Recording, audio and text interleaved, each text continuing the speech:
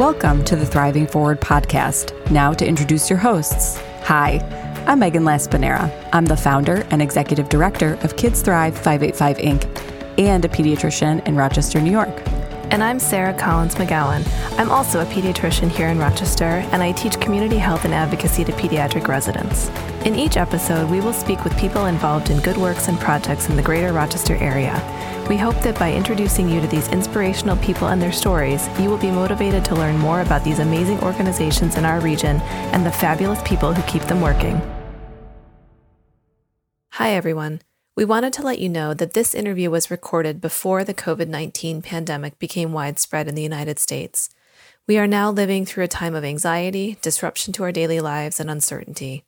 We feel it is important to continue to lift up those whose work supports our community every day. As we move into and emerge out of the immediate health crisis posed by COVID-19, please remember that this pandemic will worsen the inequities our community already struggles with. The interviews we are sharing are with the people among us who will lead the way in addressing those inequities. Let them give you hope and inspiration. Hi, it's Megan, and this week on the Thriving Forward podcast, I'll be interviewing Jennifer Johnson, who currently works as the Director of Family and Community Outreach at Golisano Children's Hospital. She grew up outside of Boston and graduated from the Newhouse School of Public Communications at Syracuse University. She worked in television news in Rochester for 17 years before joining the team at Golisano Children's Hospital at Strong. In addition to her work for the hospital, she is a member of the Rochester Rotary, and she used to tutor every week at School Number 8 in the RCSD. She has served on the boards of the Dream Factory of Rochester, the Center for Disability Rights, the Verona Street Animal Society, and CASA of Rochester, Monroe County. She's run 6 half marathons and 2 full marathons, one of them for the Stroke Association. She also rode 62.5 miles in the American Diabetes Association Tour de Cure. Jennifer was selected by the Rochester Business Journal for the 40 under 40 class of 2016. She has received countless awards from community organizations for her leadership and relentless volunteerism. Thanks for joining me today, Jennifer. Good morning. It's a real pleasure to be here with you. I've heard about this podcast, and I'm like, I get to be on it. Thank you so much. So our icebreaker question is, tell us about something that you're into lately. It could be anything. I never, if you'd asked me this question a year ago, I never would have thought the words coming out of my mouth would be geocaching. Oh, cool. But my neighbor one day said, we have kids the same age. He said, you want to go geocaching? And I was like, say what? But we went, and it was so much fun. I have younger kids, and so just to be out and about and being together and taking on challenges, and sometimes we can bring the dog, and the dog gets exercises, and we've learned some history about the town where we live. So again, I never would have thought geocaching would have been the answer, but I'm really enjoying it. Cool. Get you out of the house, learn new stuff. Exactly. Awesome. So you have taken on a new role in Strong. Mm-hmm. In fact, a new role was created for you. Mm-hmm. So do you want to sort of give us the background about what brought you here and why you're so passionate about helping connect families with resources? Sure. In 2011, I gave birth to a medically fragile child named Grace, and she was not expected to survive at all. So I always like to say that how lucky we were to have more than 5 hours, 5 days, 5 weeks with her. 5 weeks probably was not expected even. So the fact that we almost got 17 months with her is a huge, huge victory. And I think sometimes people think, your daughter passed away. Aren't you sad? And I said, but she had the opportunity to live. And I credit this hospital with it, just the incredible care that they gave her. And to be honest, I did some hospital shopping, if you will. Went other places. I'm a researcher, maybe not in the medical sense, but journalists are researchers. And so I said, I want to, give this child the best shot. And everywhere we went, no one could guarantee that she would survive. But I had to find a place that had expertise in this condition, that had all the right equipment, and not just the right equipment, but really talented people to run that equipment. Talking like a ECMO. So when someone's doing the job of your heart and lungs, you want to make sure it's not their first day on the job. Sure. And I credit Patty Chess for building an incredible ECMO team here in Rochester. And it meant that we were able to stay here with surgeons who had done this stuff before. And so I credit this place with so many successes, but it really opened my eyes to what it's like to be the parent of a medically fragile child. It's hard to be a parent anyway, right? It's the best job, but it can be a tough job. But when you add on layers of medical challenges in there, it's hard. And I think medicine has led the way in terms of keeping kids alive, which is fantastic. The technical piece. Yes. And I walk up and down the hallways here and I fangirl over so many people because they've been instrumental in our story and so many other stories around town. And so what they do is just incredible. But, we are used to older people having a surgery or an injury or something and needing to go into the hospital and coming out and needing care. We're used to that. But I don't think we're as used to it for kids because, again, medicine is leading the way now in terms of keeping these kids alive. But so many of the support structures for once a child is stable and able to go home, I think it's sort of a little bit slower to evolve. And so sort of caught in the middle are our families. They're exhausted probably after going through so much at the hospital, sometimes, months, and then to come home and have to figure out life at home, sometimes with a lot of medical equipment, medication, sometimes around the clock, and trying to put those supports in place can be a challenge. And even finding those supports in the first place can be a challenge. So I experienced this myself and I sort of said, I have so many advantages in life. I have a home that is safe and warm and has food. I have a husband who is fantastically supportive. And, we split this parenthood thing 50-50 for sure. Income, reliable transportation, and still her care and then losing her nearly broke me many times. I struggled.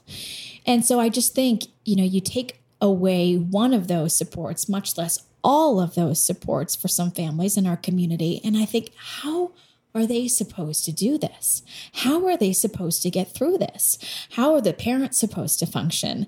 And what does that mean for the care and outcome of that child? And so I don't think this has happened for a lack of someone not doing their job. I think it's a new arena. Again, kids are staying alive when maybe they didn't years ago.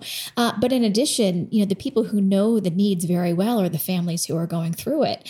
And quite honestly, I experienced this too. They are busy taking care of their kids. I remember when Grace was alive, I remember thinking, my gosh, I wish I could change X, Y, or Z, or tell someone in charge about X, Y, or Z.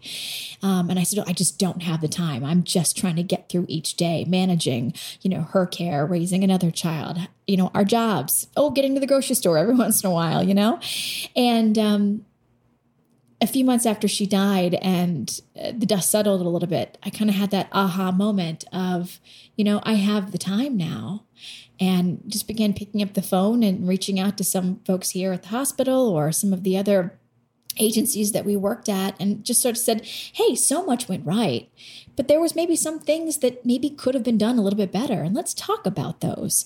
And, not that working moms have a ton of spare time, but I found myself doing that more and more in my spare time and working on issues related to medically complex and medically fragile children and the concept of bereavement and loss, and looking at our society and how we don't necessarily do a good job of talking about it. So therefore, a lot of people who are grieving, can't necessarily advocate for what they need. And being in the media, I've sort of been given a nice platform. And I was realizing I was using more and more of that platform to talk about some of these issues. And I just had this long list of things that I still wanted to accomplish. And when Dr. Brophy came to town and I heard sort of his approach to medicine, sort of this, in my opinion, medicine doesn't exist in a vacuum. You can't just drop everything. I mean, you can for a few days when need to, but when you have long-term care for a child, life has to go on. And so his approach of medicine not existing in a vacuum, and let's make it realistic. Let's look at the bigger picture, even including how do our patients get to our hospital? I mean, that's sort of the work that he's doing. And when I heard him talk, I thought, oh my gosh, I think he'd be receptive to a lot of my ideas. So I went to him and said, I want to work with you, and this is what I want to do. And he's been amazingly supportive in supporting what I want to do and helping make some of those things happen. Which piece of this partnership with the Children's Hospital are you hoping to have the biggest impact? Is it helping to get medically fragile children ready to go home with all of their supports? Is it changing the way that we think about sending them home? What is the big piece that's really driving you and that you hope makes a big difference at this point? The neat thing is this is a new job, so I get to sort of help define it, right? And I sort of say that it's not public relations, it's not marketing, it's not advancement, it's not government relations, it's not social work because I have no degree in social work. But it's sort of some of those elements, put them all in a washing machine, and you sort of get my job. So, I like being able to help tell amazing stories that come out of here. I like to, bring people in power in here and talk about what our needs are and how we can make policies that are based on science, which is nice connections to make. But one thing I am super excited about, and I was able to launch within a few months of coming here, is the Family Connection program. And that is really trying to harness the voices of families like mine who have been, find themselves here, caring for a medically fragile or medically complex child and trying to tap into their insight of, what it's really like when a G-tube comes out at 2:30 in the morning, what it's really like, to organize all the different people who come into your home to provide help for your child. And so we launched the Family Connection program in January. And I feel like sky's the limit for things that we can accomplish together on that. But we started with 4 focuses, and that is one in our advancement piece. So looking for more families who are so proud of their journeys here and, really want to sing the praises of the people who help them. So allowing more families to publicly tell their stories and thank our donors and go to all the things that we want to tell our story at. We are connecting our families with our quality improvement team. So, if there was an infection or some sort or an extubation that didn't really need to happen, let's study those and let's bring down the statistics with parents as our partners on that. We are working on growing our bereavement program. It's not really something that I like to say, growing our bereavement program, but that is a reality for a lot of families in our community. And, at a time that you would like someone to, come and put out a helping hand, that's one of those times when your world's been turned upside down. And so, how can we help these families and maybe help them by introducing them to people who've been there before. And so Liz Conroe is new to the hospital as well and is a mom who is lost similar to myself. And so she's heading up that and I'm working with her on that. And I'm so proud of her and can't wait to partner with her more on that. So that's the third piece. And then the fourth piece is one that we're trying to figure out, and that is we have parent advisory councils and bringing families closer into some of our decision makers here at the hospital. But I want to somehow figure out how to bring families who've been through an experience 3, 4, 5 years ago to the families who are going through that now. Those people speak the same language. I have incredible friends who were friends with me before all of this, and I'm still friends with now, and they support as best they can. But on certain issues, you want another hospital family who speaks your same language, who can understand why a victory is a victory. And you don't want to have 10 minutes setting up of why that's a big thing. And so I'm trying to figure out a way to connect these families to not only help them through their time here at the hospital, but again, who knows life at home in these situations better than the families who've been there, how to, set up a hospital bed, in your house, how to track medications around the clock. And so I think if it were easy, we would have a solution. We need to maintain people's privacy, right? It's one of the things that's very important in healthcare. So, how can we facilitate relationships while honoring privacy? And I've been talking with some other people around the country who do sort of a similar job that I do. And that's sort of the big question of how do we harness the experience and insight of the families who've been there and make a way that is not too tedious for families to connect, because everyone's busy, right? Sure. So without too much, having to sign your life away and different paperwork to allow this to happen, but also something that's going to be convenient for both families as well. So I'm excited about the potential for it, just trying to figure out a way to make it best happen. And at the same time, connecting our families to the resources that are out there. Our community is so rich in resources, but sometimes, if you have been in the hospital, again, you're coming through the tornado, really. And so sometimes you got to study yourself again before you can go out looking for resources. And so sometimes you sort of feel like you fall off a resources cliff when you leave here and you are treading water for a little bit. And that can be a really tough time. And so, how can we get these families connected to the resources in our community, again, with making sure privacy is respected and, keeping our hospital in a quiet manner. So it's not constant resources coming at your face. You know what I mean? Sure. Yeah. Well, I think one of the benefits of being in the hospital is you get this sort of life suspension piece where a lot of needs are met, a lot of things are there. And then certainly I have families that I've taken care of who, when they leave and you take away all of that suspension of services, now you've got to try to reintegrate into what is real life. Mm-hmm. And that can be very difficult. Mm-hmm. So working with, some of our families in the Family Connection program. So, hey, what are some of your, top 5 resources? And, maybe that list can live on Kids Thrive 585. Who knows? Sure can. We'll anytime. Yeah. Fingers crossed. What is something that you feel a piece of advice you could give to somebody who wants to do similar work? I think I had to make sure it was the right time. Sure. This was a career change for me. And so I was happy in my other job, but of course we all know plenty of people who aren't happy in their current jobs and they're looking for other jobs just to maybe get out of that first job. Do you know what I mean? Yeah. And I would say, people would say to me oftentimes, why don't you go work at the hospital? But there was never something that really combined all the things that I wanted to do. So it was really, before I went to Dr. Brophy, I kind of asked myself, what is it that I bring to the table? What do I want to do? And then created a job based on that. And I'm lucky that it fit what he was looking for. What he was passionate about. But I think, again, not really asking yourself, what does your heart tell you that you want to do?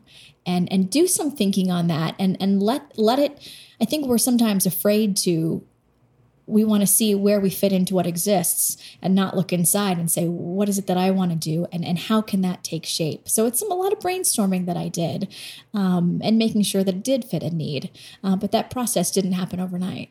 Well, and I think, too, if you're happy in your current role, that can make change harder. Because making a transition when you're already satisfied and things are going okay is, I think, a bigger leap than if you're unhappy. Sometimes it's easier to be like, okay, see you guys later. Right. I had 2 pretty cool choices in front of me. Yeah. All right. So tell me some of your favorite things about Rochester. Favorite things about Rochester. Well, I'm not from here originally, so I would say my husband, because he's from here. Good. And, I had an opportunity to go work in Boston at one point, and, we kind of batted around for a little bit. I said, you know what? I like it here. It's just, actually, I remember I had a job offer and I was pumping gas at a gas station and I was like, what do I do? What do I do? And so someone drove by and rolled out the window and said, hey, Jennifer. And I was like, oh, well, I guess this is home. Growing up in Boston, the commute was a bear. Home prices were crazy. I happened to live on a body of water, which I would never be able to afford back in Boston. And I would say my family here, my husband is one of 4, and we're lucky that all my brothers-in-law are here with their wives, my sisters-in-law, and the kids. And I love having a family here. It's awesome. So if people want to learn more about you or the work that you're doing at the hospital or just to connect with you, maybe some families of children, what's the best way for them to reach out? I am working. One of my tasks is to update part of our website. So maybe this is a reminder that I need to do that. But I am on Twitter. I am at JJ_Rochester. I still have a professional Facebook page, which is Jennifer Johnson, but there's so many of us. So good luck finding that one. Sure. Or, there's my email, of course, as well. And that is Jennifer_Johnson@urmc.rochester.edu. Good. So we will try to get hopefully some families to reach out and be a part of the great change that you're making here. I'd love it. And partnering with you some more as well. Your work is awesome. Oh, thank you so much. It's been fun getting to know you through all this. Thank you. And have a lovely rest of your day. Thanks for being on the podcast. My pleasure. Bye.